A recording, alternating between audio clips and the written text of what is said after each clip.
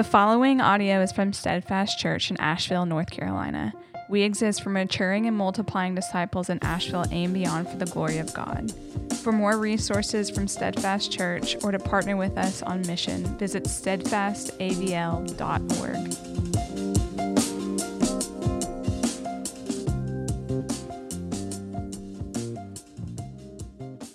Thank you, Pastor Larry. Good morning, church family. How are we doing? Great. So glad you're here. If you are new around here, my name is Bryan, and I'm privileged to be one of the pastors here. Teach most of the time, and just thankful you come out on a cold, rainy day and worship Jesus with these people you might not know that well. Hope you feel like you belong here. We're a family, a big dysfunctional family, but we hope that you feel the sense of belonging and encouragement of the Lord this morning as we dive in. Got a lot of stuff going on this morning, so if you have a Bible, go ahead and open it up to Galatians chapter 5. If you don't have a Bible, there are hardback ones in the pew racks there. It's going to be page 915, Galatians chapter 5. We are wrapping up a series today, essentially kind of recalibrating ourselves around a renewed vision that we believe the Lord has given us for the life and the future of this congregation. And I've said it every week and will continue to say it every week. In fact, you're going to hear it so much, you're going to get tired of hearing it. And that's exactly what we want, because you'll start to be able to repeat it then. But very simply, it's this, that we exist to proclaim the good news of Jesus for the joy of all people to the ends of the earth. Very simple. If you read the Bible, you'll see those commands in there. So that's where we got it from. But we want to see the good news of Jesus reach all people for their joy. And that particular part of ends of the earth is very important. We have two specific opportunities for you today to help extend the good news of Jesus to the ends of the earth. And I'll talk about those in a little bit. But for the last few weeks, we've been sort of walking through how we believe we can pursue this vision together. And I've said this a few times as well, but we want to be disciples of Jesus who are knowing Christ, who are becoming a family, and who are loving our neighbor. Right? Again, very simple. This is what Jesus called us to do, to know him, to love our neighbor, and to love one another, become family here together. Now, you might ask, we're talking today about loving our neighbor. Why is that such a big deal? Why is it so important that we would make it one of the three sort of foundational aspects of discipleship here, that we love our neighbor? And the answer is very simple. Jesus was asked on multiple occasions, hey, what are the greatest commandments out there? So of all the 613 commands of the Jewish law, better the rabbi who could sort of summarize them, and the religious people in particular trying to sort of test and trap Jesus would say, okay, what's the greatest? What's the most important? What commandment does every other commandment hang on? And Jesus' answer was always this: you should love the Lord your God with all your heart, soul, mind, and strength. In other words, that Jesus says we should love God supremely with every fiber of our being all the time. But then he always followed with this, and the second is like it, that you should love your neighbor as yourself. And in fact, I believe it's in Mark's gospel, he says, there is no greater commandment, singular, than these, which really irritates all the grammar police, right? There is no greater commandment than these, that you love the Lord your God and that you love your neighbor as yourself. Here's what Jesus is getting at. There's an inextricable link between love for God and love for people who are made in the image of God. And we would do well to get that right, to really understand what Jesus is on about here. You see it all over the place. To love God is to love the people whom are made in God's image. But I want to dig down into one specific passage here in Galatians 5 that I hope will make practical sense of this. Okay, so Galatians 5 is where we're going to be. I want to give you just a warning at the outset. This is a bit of a strange passage. And the word circumcision is used what I would call an uncomfortable amount. And we're not even talking about that aspect of it, but I'm going to read the entire text so that you see it in context, and I'll explain what it means as we dig down. But we're going to look primarily at the last couple of verses in this passage. So let me read it. Galatians 5, starting in verse 1. I'll read down to 15. You can follow along as I'll read, then I'll pray, and we'll dive in here. Galatians 5, starting in verse 1. For freedom, Christ has set us free. Stand firm, therefore, and do not submit again to a yoke of slavery. Look, I, Paul, say to you that if you accept circumcision, Christ will be of no advantage to you. I testify again to every man who accepts circumcision that he is obligated to keep the whole law. You are severed from Christ, you who would be justified by the law, for you have fallen away from grace. For through the Spirit, by faith, we ourselves eagerly await for the hope of righteousness. For in Christ Jesus, neither circumcision nor uncircumcision counts for anything, but only faith working through love. You were running well. Who hindered you from obeying the truth? This persuasion is not from him who calls you. A little leaven leavens the whole lump. I have confidence in the Lord that you will take no other view, and the one who is troubling you will bear the penalty, whoever he is. But if I, brothers, still preach circumcision, why am I still being persecuted? In that case, the offense of the cross has been removed. I wish those who unsettle you would emasculate themselves. For you are called to freedom, brothers. Only do not use your freedom as an opportunity for the flesh, but through love, serve one another. For the whole law is fulfilled in one word: you shall love your neighbor as yourself. But if you bite and devour one another, watch out that you are not consumed by one another. This is the word of the Lord. Thanks be to God. Let's pray. Father, what a joy to be together with my brothers and sisters in the faith, and to welcome in friends and strangers and neighbors. Lord, I pray that what we do here each and every Sunday morning would not just feel like going through the motions. It's so easy for this to just be a thing that we do. But would you, in some way this morning, remind us and show us that we are here as brothers and sisters to meet with the living God. That you are here by your Spirit, and through your word, you are speaking to us. Make your presence known to us in this place. Help us to hear clearly from you and to receive challenge and encouragement and even rebuke if necessary, comfort, and more than anything, show us the beauty and the glory of the Lord Jesus Christ, that we might cling to him more fervently, that we might know him more deeply, we might love you, Lord, as you call us to. And so help me, Holy Spirit, to bring from this text what you want your people to hear this morning. And may the words of my mouth and the meditations of my heart be pleasing in your sight, O my Lord, my rock and my redeemer. We ask all of this in the beautiful name of Jesus. And everybody said, amen, amen. All right, we're going to kind of bounce around through this passage. I'm not going to go through the entire thing because, as I said, there's parts of it that aren't pertinent for what we're talking about today. But look again with me at verse 1, and then we'll look at verse 6. He says, for freedom, Christ has set us free. Stand firm, therefore, and do not submit again to a yoke of slavery. For in Christ Jesus, verse 6, neither circumcision nor uncircumcision counts for anything, but only faith working through love. Now, verse 11, but if I, brothers, still preach circumcision, why am I still being persecuted? In that case, the offense of the cross has been removed. What I want you to see here in the first section we're going to look at is the centrality of the cross. The centrality of the cross. Now, what jumps out to me really at the end of the passage, verses 14 and 15, is this contrast between two groups of people. On the one hand, you have people who are loving and serving. And on the other hand, you have people who are biting and devouring. Why is that? What's going on here? Now, this is me speaking personally. I don't know about you, but in my experience as a follower of Jesus, the best people that I have ever known and the worst people I have ever known have all been church folk. How? How can that be? Because uniquely, Christianity brings up to the surface who we really are down deep. And it exposes whether Jesus is essential in our lives or whether we've merely made him ornamental.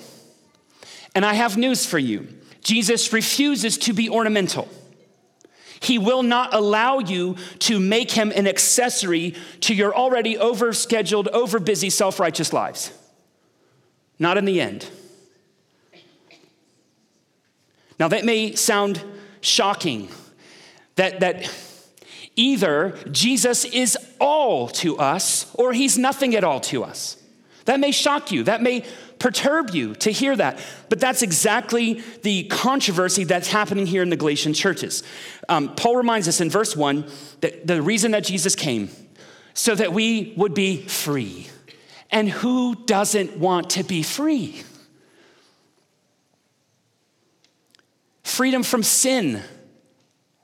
Freedom from the guilt that weighs on us, the shame because we know who we are and what we've done, that constant nagging that we're not enough. Free from sin, but also free from self-righteousness, free from trying to prove ourselves, which every one of us sort of gets trapped into, this idea of self-justification, proving to God, the world, and others that I am somebody. He frees us from that as well. Now, we've talked earlier in this series, if you weren't with us, I'll catch you up briefly, about the Judaizers. You guys remember the Judaizers? Talking about the Judaizers a little bit? Okay, those were Jewish people who had accepted Jesus, but still hung on to the Jewish traditions and laws and practices and all that kind of stuff. And there was a controversy between them and the Gentiles being non-Jewish believers in Jesus, okay? The question was, should the Gentiles be required to obey all the Jewish laws and rituals as well?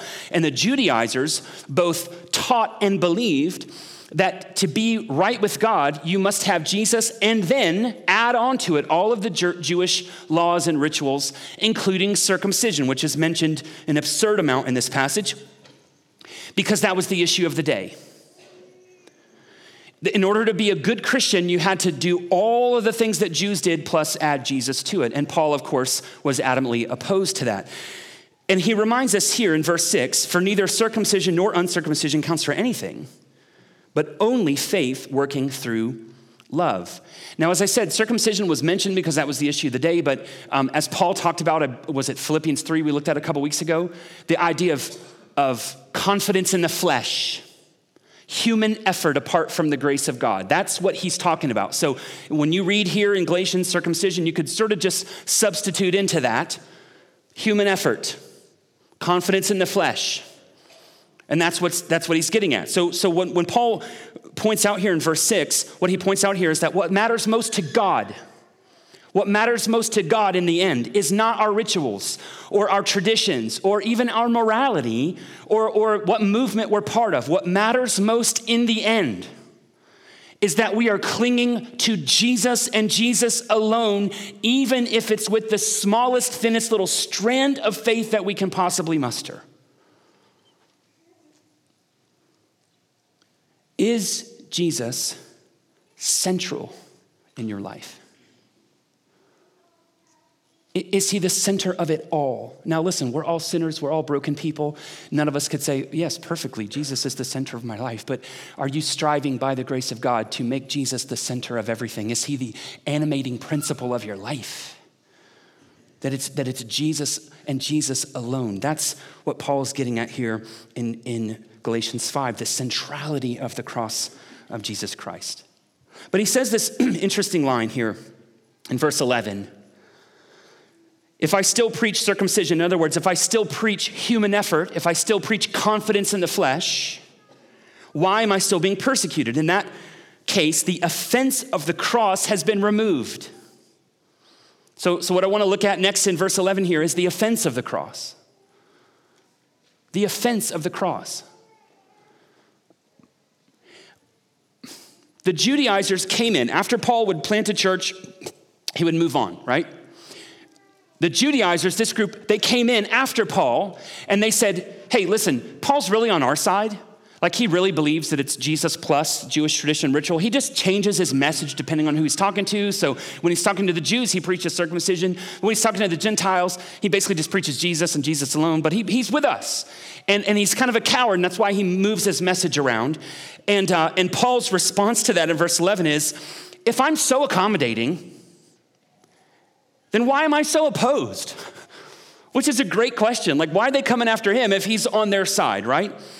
Now, here's the reality. Paul loved all people. Paul loved all people, which means he loved them all enough to give them the real gospel. And so by giving them the real gospel, he preserved the offense of the cross. What does that mean? What is it about the cross that's offensive? And here we're not talking about, Paul does not have in view the gruesome, gory details of crucifixion, okay? Like you might look at that, read that, study about that and go, oh gosh, I can't stomach it. It's really brutal, and it is. But that's not what Paul's talking about here. What is it about the cross that rubs us the wrong way? What is it about the cross of Jesus Christ that offends us? Is it not this? That it wounds our pride. Wounds our pride. Because you and I, as humans, particularly those of us from the West, those of us who are Americans in general and specific, we tend to believe in our human potential. We believe that we can do anything if we just try hard enough. And that's gotten us a lot of good places. It's also gotten us a lot of destructive places. But this is how it works. We say things, okay, you fail a test. You go, okay, I will study more next time. You have a bad game, and you're like, I'll practice more. You get a ticket for speeding, and you go, I'll try to be more careful, which really what you mean is I'll try not to get caught next time.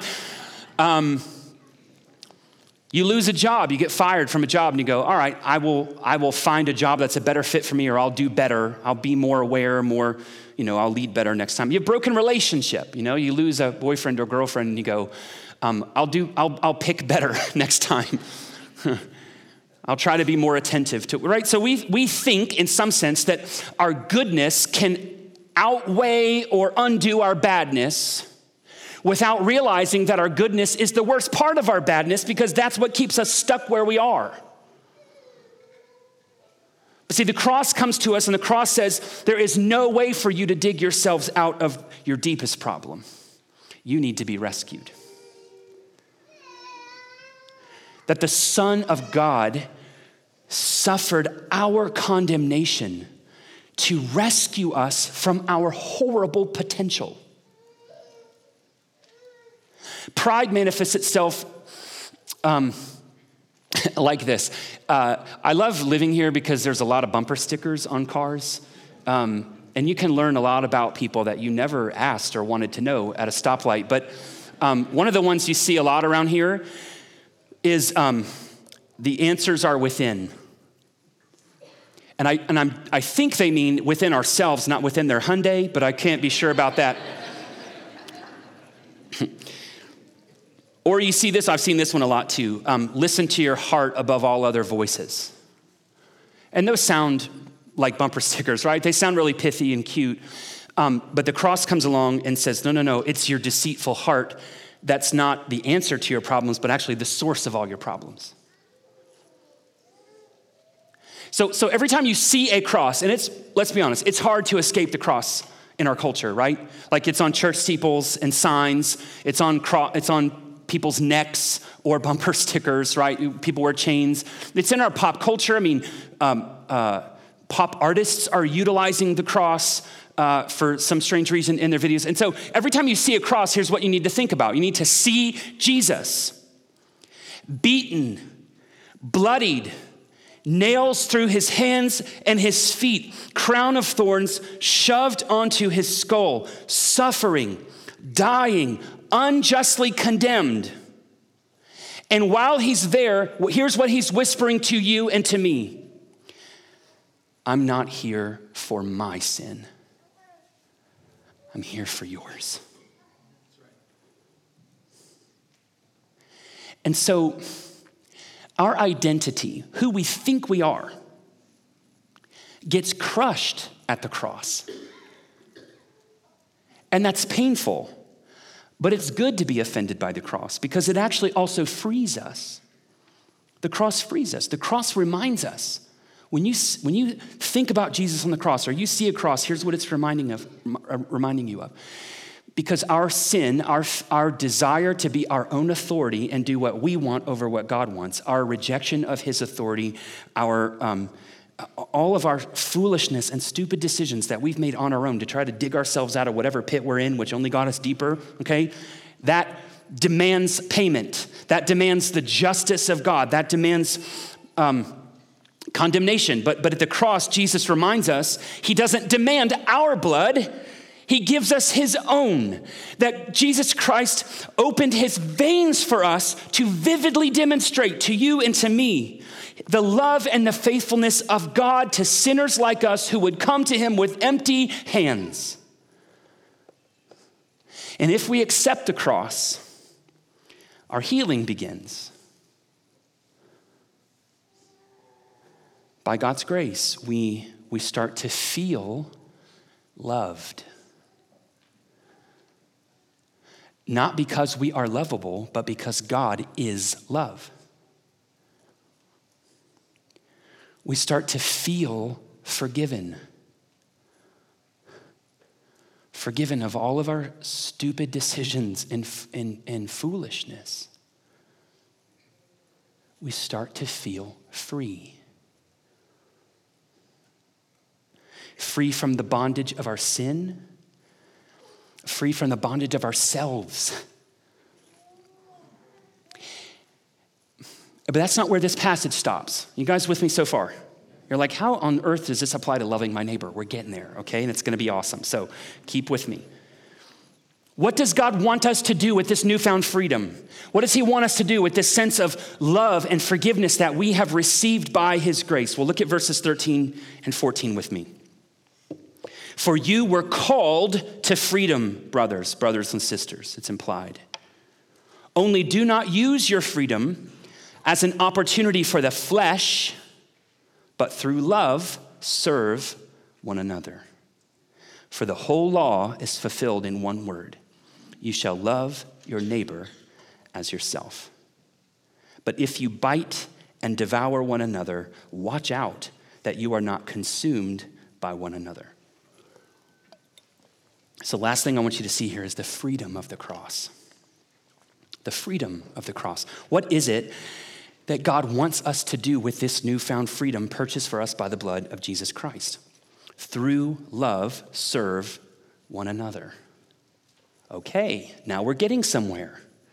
This is the trajectory that the good news of Jesus brings us on. It's what the good news calls us to. Now, when he says here, you were called to freedom, only don't use your freedom as an opportunity for the flesh, what he has in mind here, that the translation can also be our selfishness, okay? Our flesh is essentially that impulse that every single one of us feel to make our lives and all of our relationships serve ourselves. So there's basically two ways to live, right? We can live a self-focused life, which biblically that would be called bondage. Or by God's grace, we can live an others-focused life, and that's actually freedom. The reality is, though, it's a real battle in our hearts between living for ourselves and living for others. And yet we all know, if we would just take a moment and step back and think about it critically, we would all recognize that the only way that human flourishing happens in our world is through others-focused attitudes and environments. It's the only way that flourishing happens. And here's how we know. Look at verse 15 again. If you bite and devour one another, watch out you're not consumed by one another. You know what that is? That is a description of a self-focused culture that turns into predatory instincts, biting, devouring, consuming. Contrast that with serving through love. Think about this. Okay, biting. What would be the opposite, perhaps, of biting? Healing, right? A bite causes a wound or tears the skin. We would be putting it back together. So self-focus was over here. Self-focus is biting. Others' focus is healing. Devouring. What might be the opposite of devouring? Building up. Instead of destroying and devouring, we're building up. Okay? Consuming. On the one hand, we're consuming. We're just taking. What's the opposite of that by God's grace? Maybe replenishing, right? So you see these contrasts in play. The self-focused life versus the others-focused life. What is it that we see at the cross? Paul says this in Galatians 2. I'll just turn there really quickly. He says, I've been crucified with Christ. It's no longer I who live, but Christ who lives in me. And listen to this. And the life I now live in the flesh, in my human body, I live by faith in the Son of God who loved me and gave himself for me. See, Jesus lived the ultimate others-focused life. He loved me and he gave himself for me. And if we have received by the empty hands of faith, with the empty hands of faith, the finished work of Jesus on our behalf, if we have received the love of God for us, the mercy of God, the forgiveness of God for us, then it frees us to be people. This is the calling for every single one of us who follow Jesus. The calling on our lives is to live in such a way that one day, someday, somewhere, somehow, somebody says of you and of me, they love me and gave themselves for me. That's the calling on every one of us. That somehow, somewhere, someday, someone would say of us, they loved me and gave themselves for me. Paul says to us here, the whole law is fulfilled in this one word, one phrase, love your neighbor as yourself. So that begs a question. Who then is my neighbor? If I'm supposed to love my neighbor as myself, who qualifies, right? Which is a great question and one that a scribe asked of Jesus. Who's my neighbor? And the answer essentially, without going into that passage, is this. Your neighbor is anyone that God in his sovereignty crosses your path with, that you have an opportunity to serve and to bless. And honestly, I think a better way of asking the question is not who is my neighbor, but who needs a neighbor? Who needs a neighbor? How can I help? How can I come alongside? So here's what we're gonna do the rest of our time. I wanna get real granular, real practical here. You guys with me? It's like very quiet in here. All right. Yeah, like no amen moments. You guys are slacking today. It's fine. Let's get real practical. We've been talking throughout this series on the stewardship of our time. We all get 168 hours a week. It's all equal, right? We all get the same amount of time a week. Now, how we use that time is different for many of us, but we've talked about committing 2% of every day of our lives to knowing Christ. That means 30 minutes a day, right?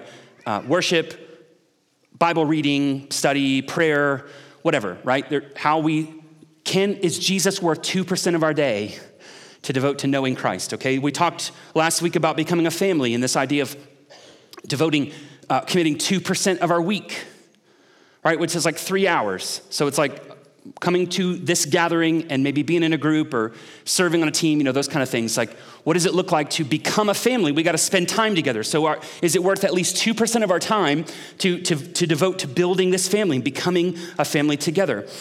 In the same vein, I want to ask this. As a disciple of Jesus, can we invest 2% of our year to loving our neighbor?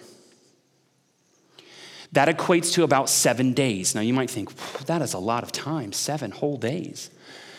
And those of you who are keen on math will know that 2% of your day, your week, and your year at the end of the year is all the same exact amount of time. Is it worth 2% of my week? Now, here's what that can look like. 2% of my year. So 7 days out of my year. And I'm not asking you to keep a spreadsheet and check off, all right, 30 minutes here. I got 6.5 days down. I only got a half day to go. That's not what I'm saying.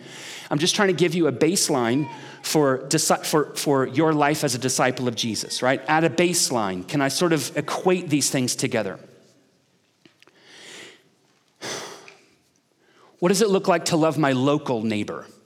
Now, that might literally be a neighbor in your apartment complex or your condo or your neighborhood, right? Someone who lives beside you. For some of you, it might actually be someone in your house. A spouse or a roommate or a child who doesn't know or follow Jesus. What does it look like to share meals and conversations with them, to know them, to serve them, to love them, to share the good news of Jesus with them in the hope that they come to experience the joy of Jesus Christ? But it could also mean just coming alongside a neighbor in need, right? Finding ways uniquely to bless them and serve them and just show them that you care about them, that you give them dignity as image bearers of God.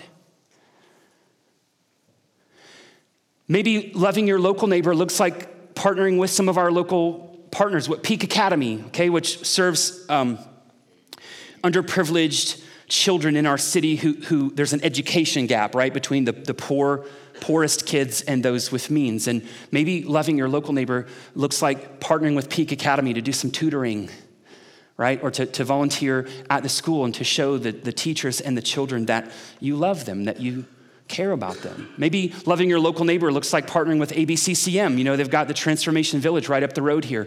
There are many ways that ABCCM serves our local community, whether that means coming alongside women who've experienced domestic abuse and serving and loving their children, or maybe veterans who've fallen on hard times, or even helping people get bills paid and redoing their budgets. Maybe your heart is for your homeless neighbor. And so you might want to partner with Western Carolina Rescue Mission, who's one of our local partners, and just coming alongside those who are experiencing homelessness and serving and blessing them and giving dignity to image bearers of God who are unhoused. Maybe your local neighbor is women who've experienced unexpected or unwanted pregnancies, and you can partner with Mountain Area Pregnancy Services to come alongside them and walk with them through this very challenging time of their lives to help them see the beauty and glory of this little child that's in their womb and walk with them through that process. Maybe your local neighbor is a child who has been removed from their family and is in foster care. And maybe you want to serve as a foster parent or come alongside foster parents and serve and bless them as they do that hard work of fostering children. Fostering Hopes is another one of our local partners. There's a multitude of ways that you can get involved, hands-on, devoting time to loving your local neighbor. But we also have global neighbors, don't we? When Jesus gave us the Great Commission, he said, go into all the world and make disciples. And so our neighbor is not just someone who's in close proximity to us necessarily, but we can have eyes to see beyond to global needs that are out there. So God might call you to spend a week of your time to go on a mission trip to Tanzania or to Nicaragua, as we have a team doing very soon. To be the hands and feet of Jesus, to show and to serve and to declare and to demonstrate the reality and the beauty of Jesus to people another world away from you. And we're going to be putting more of those types of opportunities together. But I have two very practical ways today that you can participate in loving your global neighbor. Aren't you glad we provided opportunities for you? Both are going to cost you money. Okay, so just buckle up. Here's what I got for you. As I just mentioned, we have a team going to Nicaragua. I will be on that trip as well. I think there's 11 of us going. We leave on Valentine's Day, and we're going to be spending a week down there with Vision Nicaragua. Many of the folks on the trip are trying to raise a little extra money to offset the cost of their trip so that they can go. And what you can do today is you can participate in our fundraiser lunch. It'll be up in the Frame building right after the gathering, and you can buy a spaghetti lunch, take it to go, or eat it there. Okay? I can't promise it's going to be the best tasting spaghetti dinner you've ever had. I can't promise you it's going to be the cheapest spaghetti dinner you've ever had. But by participating, by eating lunch, which you got to do anyway, and who wants to go sit in line at a restaurant when it's wet and cold outside? Just go up there and get you something and go home. By participating in that, you're able to support your brothers and sisters who are going to represent you in Nicaragua to love our global neighbor. And I think it's a really easy and practical way for all of us to be able to participate in loving our global neighbor today. But the second thing, and you probably saw this on your way in, is by sponsoring a compassion child. Now, some of you might not know this, but Missy O'Day had a long-standing relationship with Compassion. In fact, I think our first Compassion Sunday was either 2013 or 2014. That day, we had 100 packets of 100 kids in a brand new center that needed to be sponsored. And by God's grace, all of those kids got sponsored within a couple days of that first Compassion Sunday. Then God opened doors for us to work in Tanzania. I will let you know, everything that we do in Tanzania right now, which is a lot, and you're going to be hearing more about it in the coming weeks, every ministry opportunity we've had in the country of Tanzania started through the connections we had at Compassion. So everything you see happening is because Compassion was the tip of the spear. But we partnered with another pastor, and his name is Sylvester, and he pastors a church out in another village, and he applied and got approved for Compassion, and many of you donated, and we helped build the Compassion Center in that village, and they have another 100 or so kids in that Compassion Center, and we sponsored all those kids as well, and today we've got 30 more packets, 30 children who are in those two specific centers that we partner with, and we go there. I've got 4 Compassion kids. I've had the privilege of meeting all 4 of them, and it just melts your heart to see children who you've written letters to, and you got their little picture with them looking like this, and it's on your fridge, and you pray for them, and then you meet them face to face, and you're like, oh my gosh, like this $40 a month I'm spending is nothing compared to what the joy that they're experiencing in Christ here, right? So here's the thing, $43 a month is what it costs you to sponsor a Compassion Kid, which, by the way, is less than most Americans spend on all the streaming services that they have. Straight up, okay? And by the way, half of Americans have streaming services they don't even use. So just cancel one, nickname your kid Hulu, and let's move on. It's also about the same amount that Americans spend on coffee every month. And sadly, I have to report to you that most people use K-cups. We're spending $40 a month on garbage coffee. Cancel it, buy some real coffee, and sponsor a kid. Okay, so I got a surprise for you.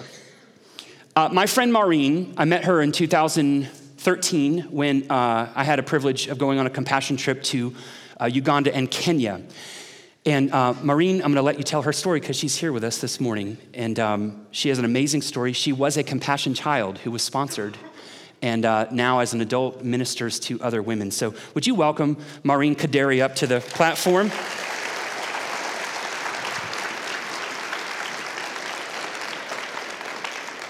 All right, I'm going to sit down. I'm just going to let her tell you her story here. Thank you, Maureen. Thank you. Lord, I'm amazed by how you've shown me mercy.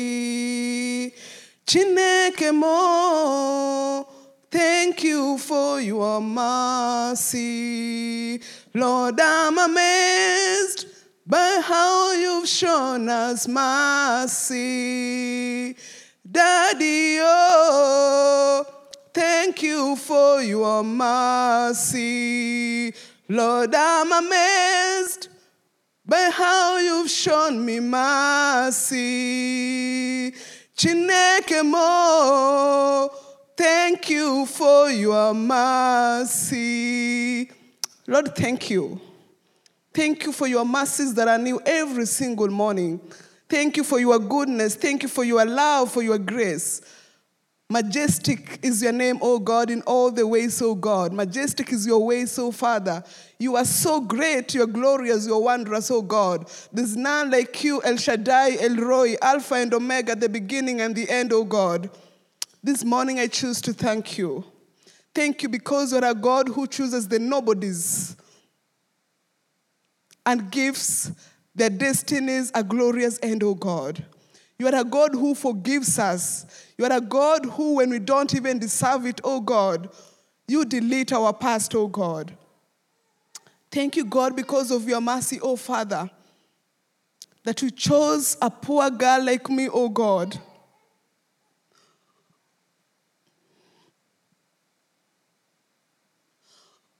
And changed my destiny.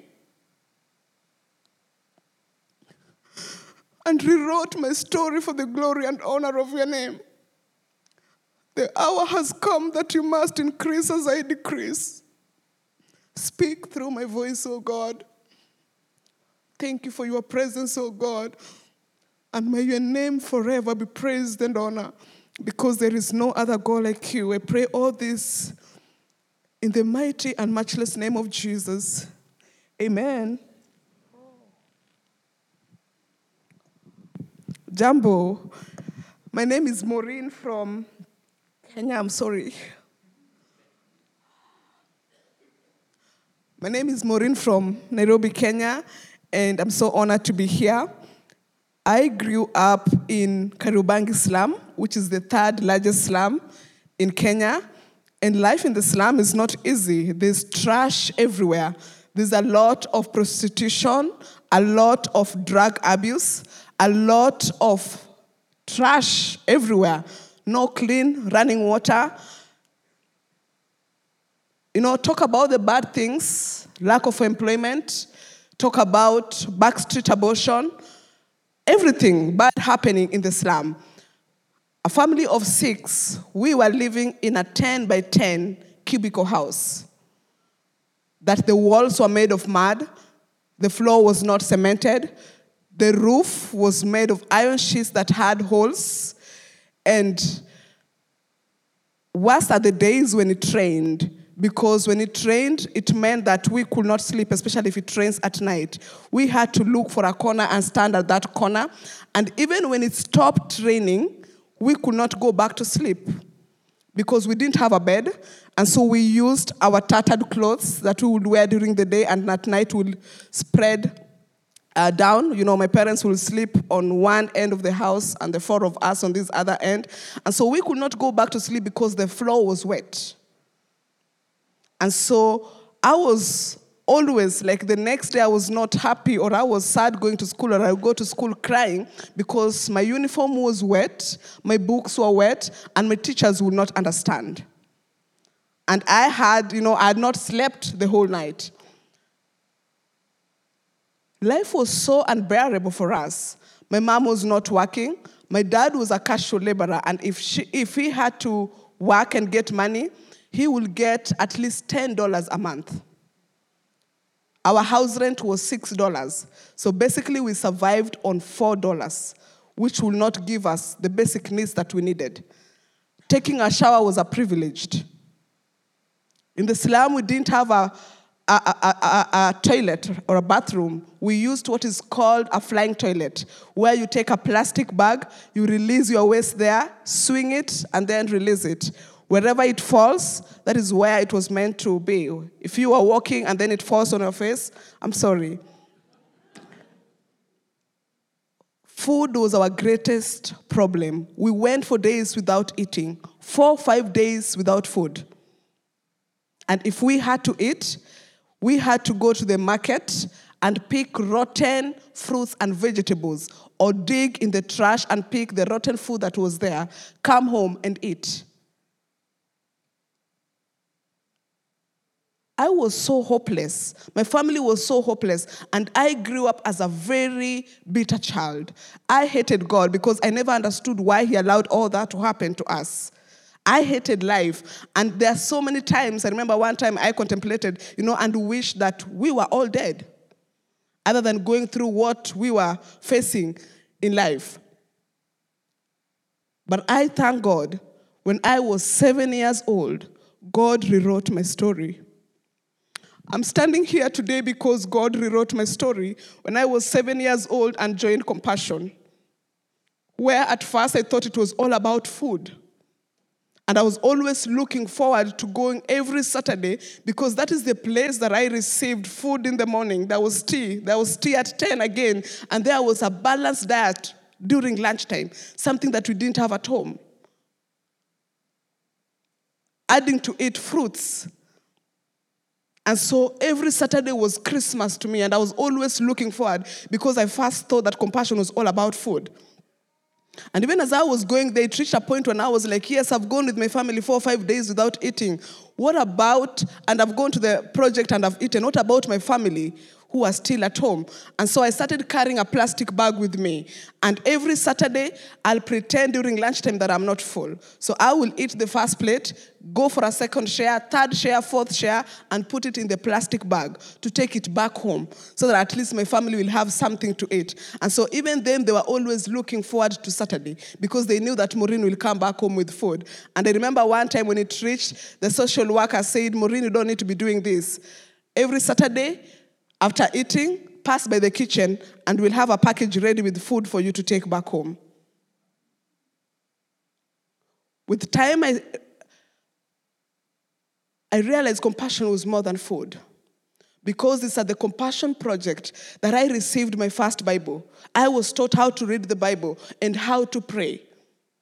It is at the Compassion Project that I received Jesus, the best thing that ever happened to me. You can take everything, but one thing that I know is that Jesus is enough.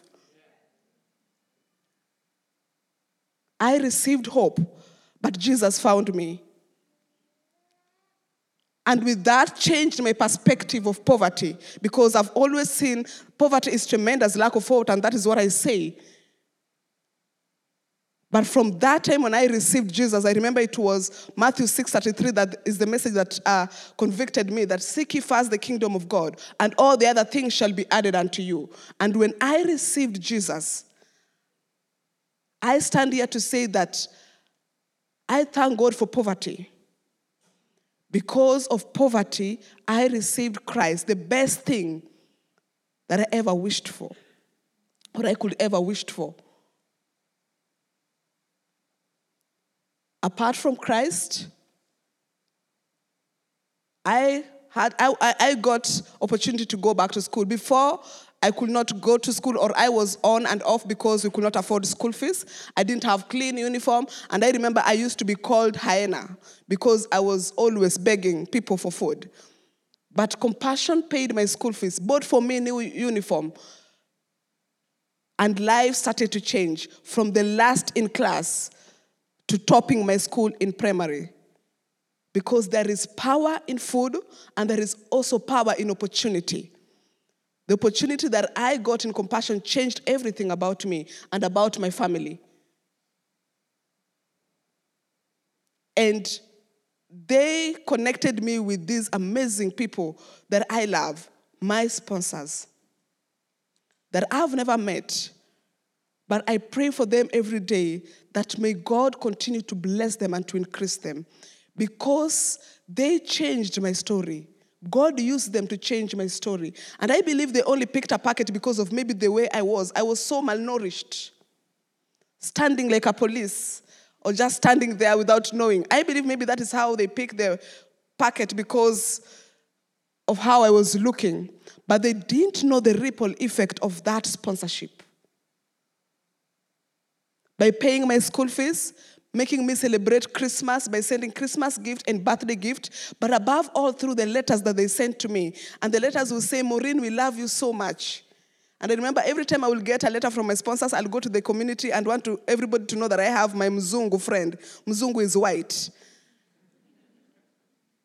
And the letter said, Maureen, we love you so much. We are praying for you. We have a picture of you in our refrigerator. I didn't know what a refrigerator was.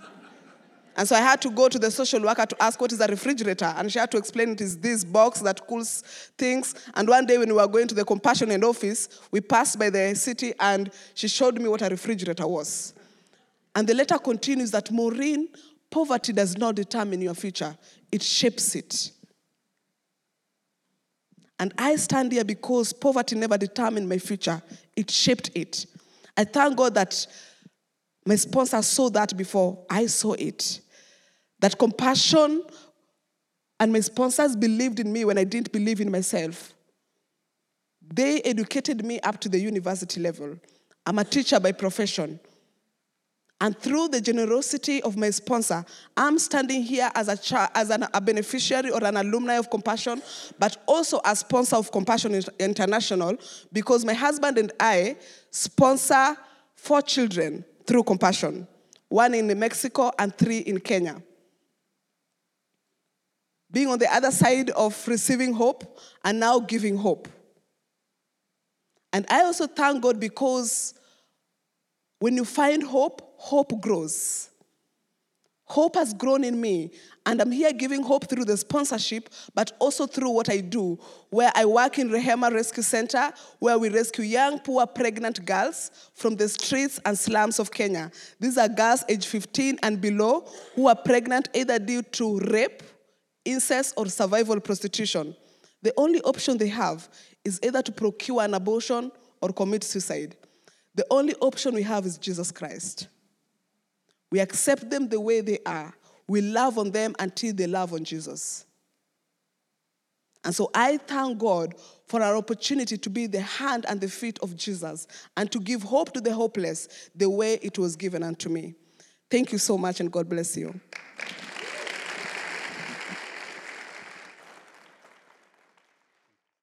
Should have had her start and just close this thing down. And she was telling me you have 85 women, right, in your ministry? 85 women and their children. She's the mother and grandmother of those women who've been rescued out of the slums who are pregnant. It's amazing. So, our prayer is not just that you'd pick a packet and give money towards this ministry, but that those children on the other end of those resources meet Jesus and grow to become ferocious servants of the kingdom of God. That's the goal. So let me set us up by, we're going to kind of move into our regular time of response now. There are 30 packets of children that are specifically in our centers that are going to be out on those tables. We've got extra packets if we run out, and by God's grace we will. But this is not a guilt trip or a shame thing. This is just here's an opportunity. And what else are you going to do with $40 a month? That's worth this. Right? So we're going to pray. I'm going to invite you to communion. And here's what I want to say about communion. We do this every week. But I was thinking about this, why do we do this? Well, we do this because Jesus didn't just love his neighbor. He loved his enemy. And he came to us. Ephesians 2 says that we are enemies of God, following after the course of this world, the prince of the power of the air. But Christ, because of the great love with which he loved us, by his mercy, he saved us and he seated us in the heavenlies with him. I say this a lot, but there's coming a day where we will feast with our Lord. And this meal, this communion meal, is a reminder of the mercy of Jesus to us, a reminder that he loved us, not just because we were his neighbors, but his enemies, and he made us his friends, made us his family. And so we come with gratitude, we come with thanksgiving, we come with joy that we get to participate in this thing. If you're not a Christian, you can stay in your seats, but if you all are a follower of Jesus, you'll be welcomed. We'll start with the back rows and work our way row by row forward. The band's going to come up and play music and lead us in a couple songs, but you'll take a piece of the bread, remembering the body of Christ, dip into the juice or the wine, whatever your conscience allows, remembering the blood of Jesus, which was spilled for you to welcome you into his family. And then you can make your way back to your seats. New this week, at each exit, there is a black box now. So if you're new here and want to be known, you can drop a Connect card in there. If you're a regular or a member and you want to give financially towards the mission of this church, you can drop those offerings in those black boxes as well. As you make your way back to your seats, we're going to sing a few songs, and then I'll dismiss us, and you can go to the compassion table and then head up to the frame building for lunch. Okay? Sound good? All right, let me pray for us, and we'll respond to the Lord. Father, what a joy to be here this morning with these brothers and sisters. Thank you for the testimony of our sister Maureen and just how impactful that small gift. In the grand scheme of things, it's a small gift. And I know not everyone's able to do it, but for those who have the ability, that small gift has a tremendous kingdom impact. And so, Lord, as we respond today, maybe our response is simply repentance and faith, coming into your kingdom. Maybe our response is to free ourselves up from our selfishness by your grace and to release resources and time towards loving our neighbor. However you convict us and challenge us, Lord, help us to respond to you in obedience. And would you be glorified as we respond now with communion, with singing, with giving. We love you. And so fill us with joy now as we respond. In the name of Jesus, I pray, and by the power of your Spirit, amen.